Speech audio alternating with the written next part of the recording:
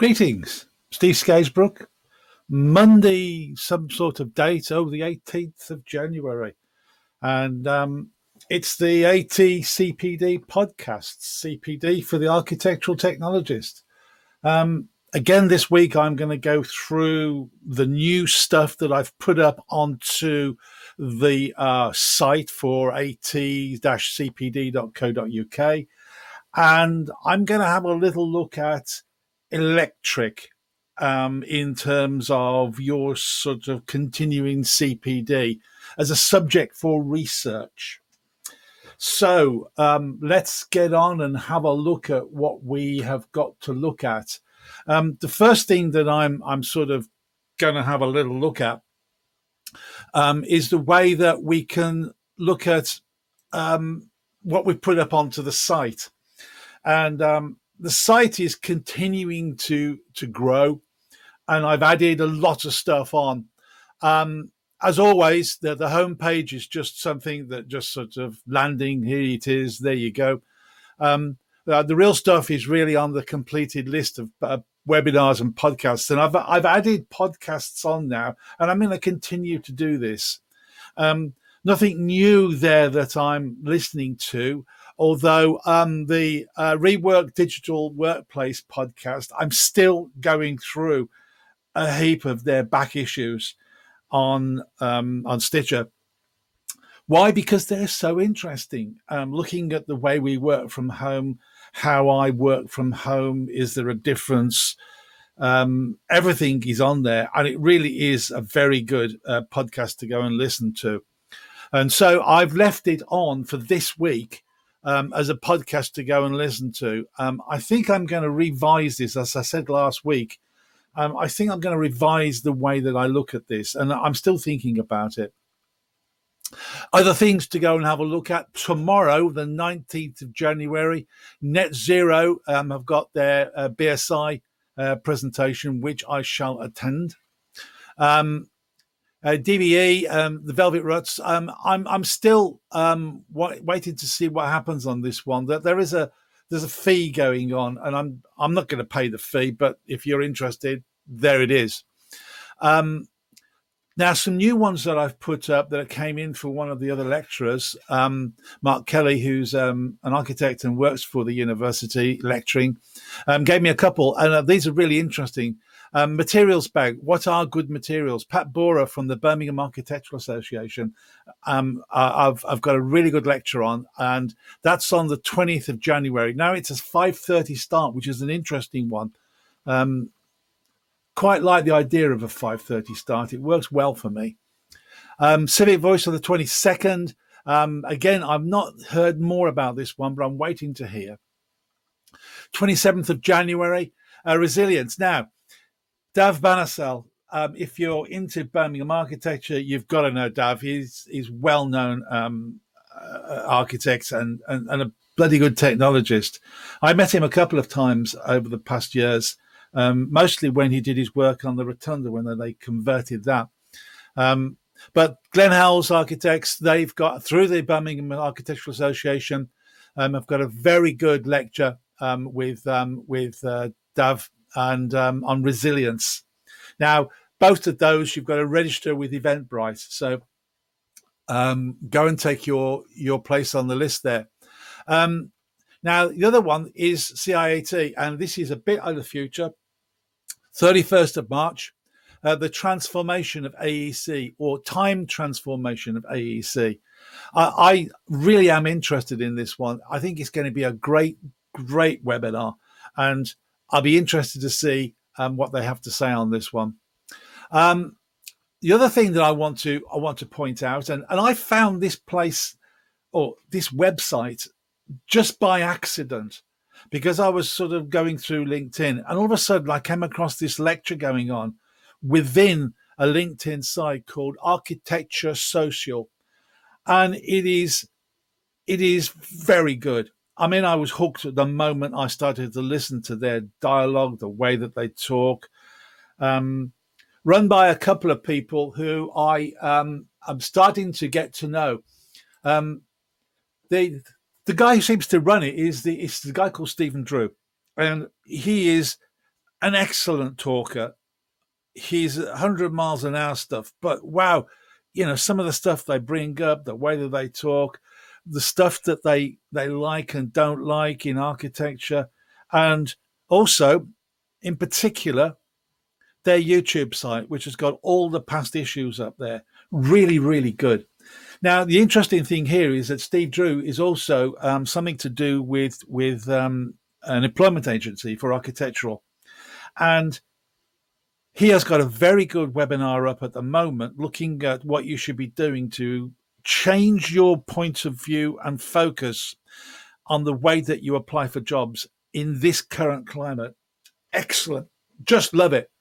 Links are up on the site, and I've put it under the general lectures with no real data structure section underneath all my webinars. So you go through all the webinars and it's the next one down. Go and have a look. I mean, it really is very good. The moment I registered for it, I started to get chats coming through about what I do, what they thought, what they wanted to know, what I thought. Incredible site. Really is very, very good. I'm looking at the moment, and there's 2, 4, 6 or 7 people, or 6 people online at the moment. And some days he gets a lot more than that. As he said in the opening statement, there's currently 3,200 people within the system. That is immense. Very good. Well worth going to have a look at.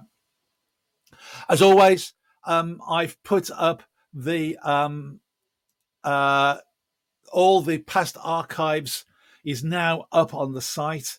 I've just transferred them across just in case you want to find something and you want to go back to it.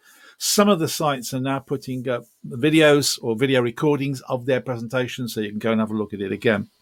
I went on to Reuters last week, and there was some unbelievably great stuff going on there. As I said, I got an invite through the university, so I didn't have to pay. But now they want me to pay if I want to go back and look at archived recordings. No, thank you. If you'd have given it to me free, I'd be up there, because there's 1 or 2 of them I really would like to see again. But I'm not paying 690 quid just to go and have a look at one particular webinar that I thought was rather good. So takes your choice. You get my attention or you don't.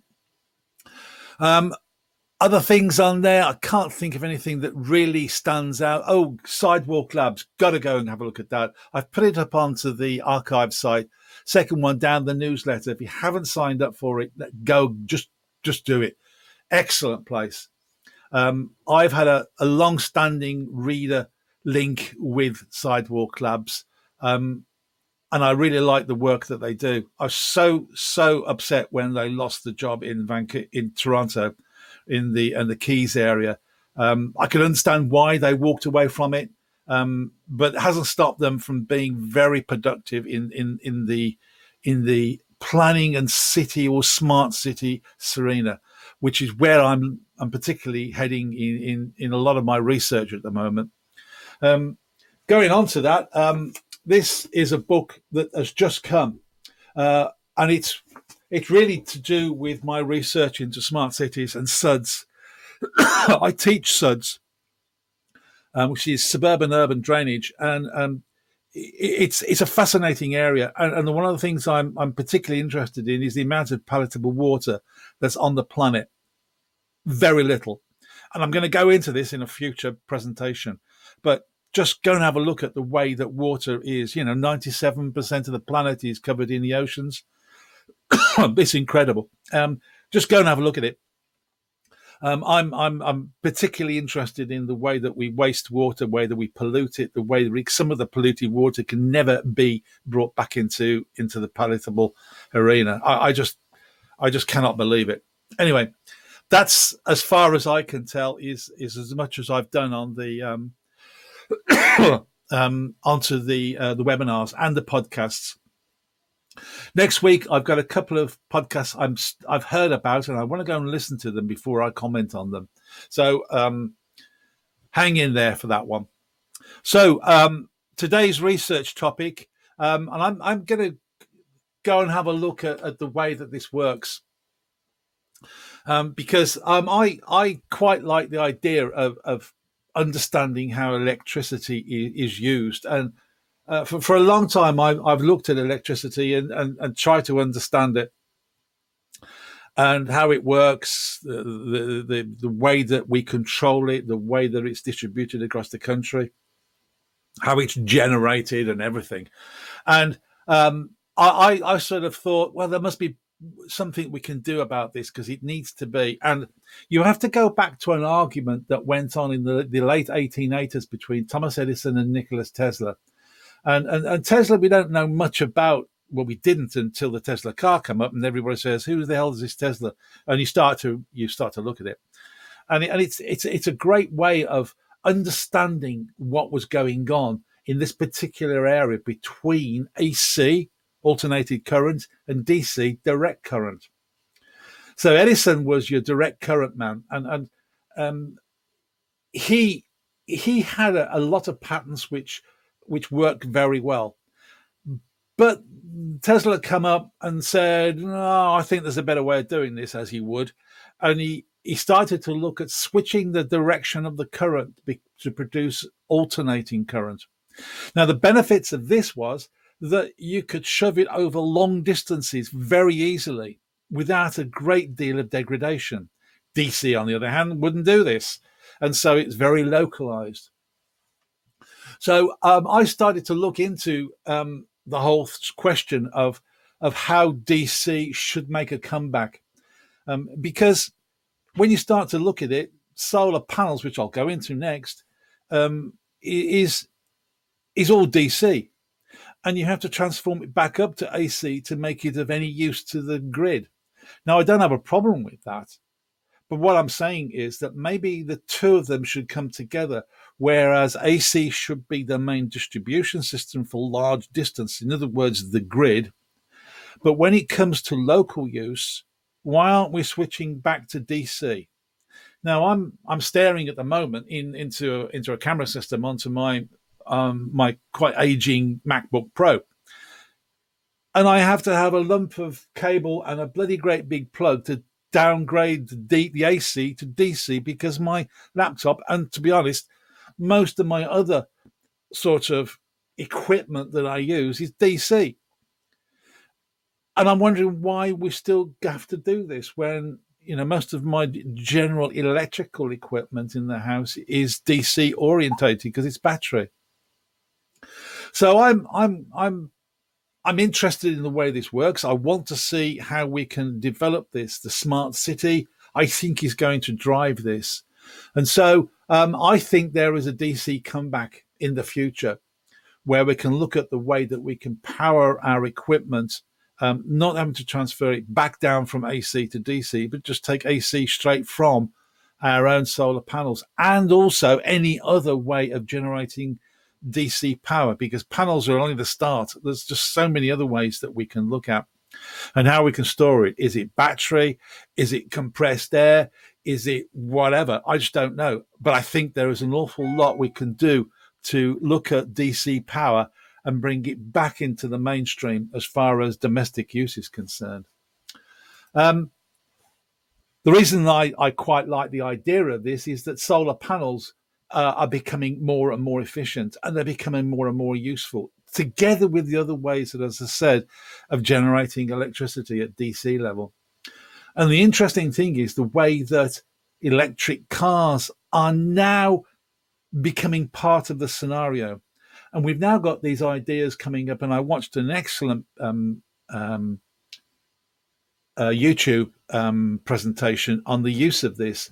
And this is the way that the control panel will make use of all the electric coming in and either save it to your own battery system, send it to the grid to get some cash back, or start to charge your car as the alternative battery.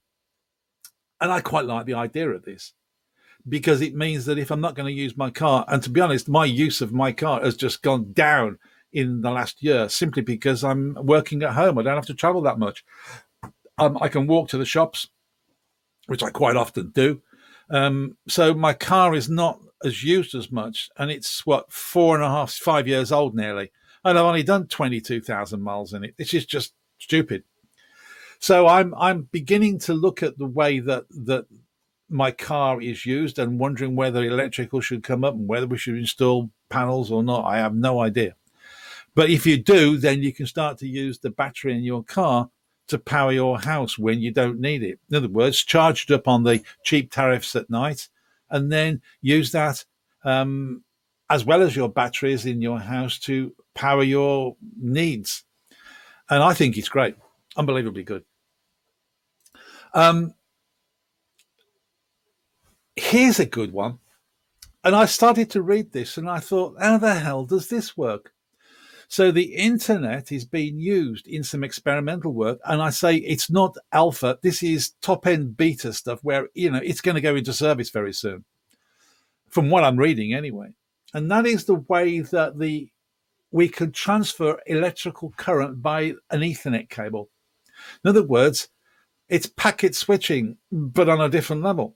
In other words, there's amounts of charges put into the cable, very low voltage, nothing different to what's already there at the moment. But there is a little packet going on. In other words, there's the energy, there's the start and the finish of the packet, and then there's some equipment at the other end that takes that and says, oh, your energy, thank you very much, and take it away, and then bring it all back together to power the house. In other words, charge your batteries. I'm fascinated with this. This is seriously good stuff. So I'm beginning to follow this as part of my research. And I must admit that the way that I'm looking at all this in terms of my research, I mean, the AC versus DC wars, which I talked about, is fascinating reading on history. Also, the way that DC current in the home is being used, and there are several areas of interest in there. Now, the two people are looking at how we can transfer energy across the Ethernet system. There's two out there. One's called VoltServe, and then there's an article on EDN, which I've given a link to you, regarding how this all works. Although the author is a little skeptical on this, he has to say, well, it works, but I don't understand it sometimes. Okay, we need to do research on this and to understand. As an AT, I'm quite interested in this because I think we can do a lot more to power our homes, use cheaper alternatives of fuel, i.e. solar panels, and just make the thing work a lot easier and get away with these 240, 230 volt systems that we have to use at the moment. Hey, whatever. So, and the other thing is this idea of powering some equipment by using near field charging. Now, this is ongoing at the moment. I mean, my phone won't do it, or at least I don't think it will. But here's my mobile, and I should be able to place my mobile straight onto a little pad and charge it straight away. I haven't done this because I can't be bothered, but hey ho, it should work. And I'm waiting to see probably my next phone. I'll do something about it. But that is interesting technology. There's another one where they can take a little bit of kit, no bigger than a credit card. And the last time I saw something, it was getting even smaller, with two little tiny antennas coming out of it. Now, these antennas grab the energy within the atmosphere and turn it into energy for use on that card. So if I put a chip on there, which is a sensor or something else like that, I can get almost infinite energy for the rest of mankind just by putting this little tiny system together that grabs the energy out of the atmosphere and pulls it in. Unbelievable. I've given you a link on that, and I'll expand on it in another lecture, I think, because it needs looking at. So that's it, really. Not a long one on electrical use. I don't intend to teach you the electrics in terms of volts and current and everything else. All I'm saying to you is, as an AT, there is a lot there we can start to look at in terms of alternative designs, alternative sources of energy. And it's not going to go away.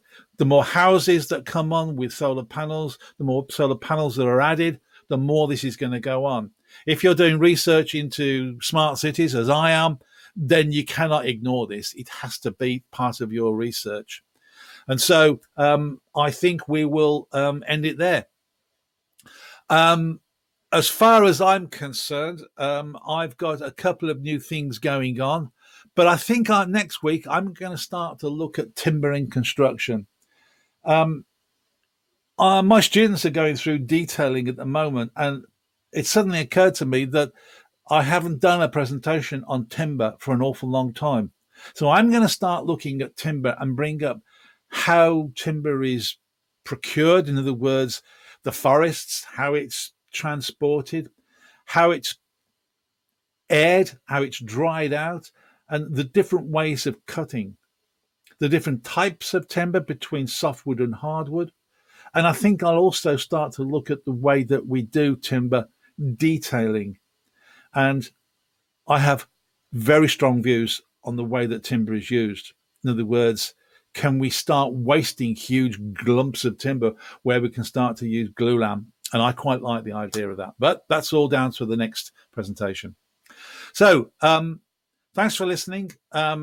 Always available on YouTube, through the site there, through my site, through the links I've put up. The running schedule, it will be up on the site in about 20 minutes or so after I finish it off. All the links are on there about past issues. Everything is up there. Go and have a look at it. I'll be interested to hear from you. If there's anything you want to know about or ask me to look at, then fine, please do. Otherwise, thank you for all this. I will speak to you again soon, next Monday, I hope. And the subject will be timber in construction. Cheers and be good and be safe.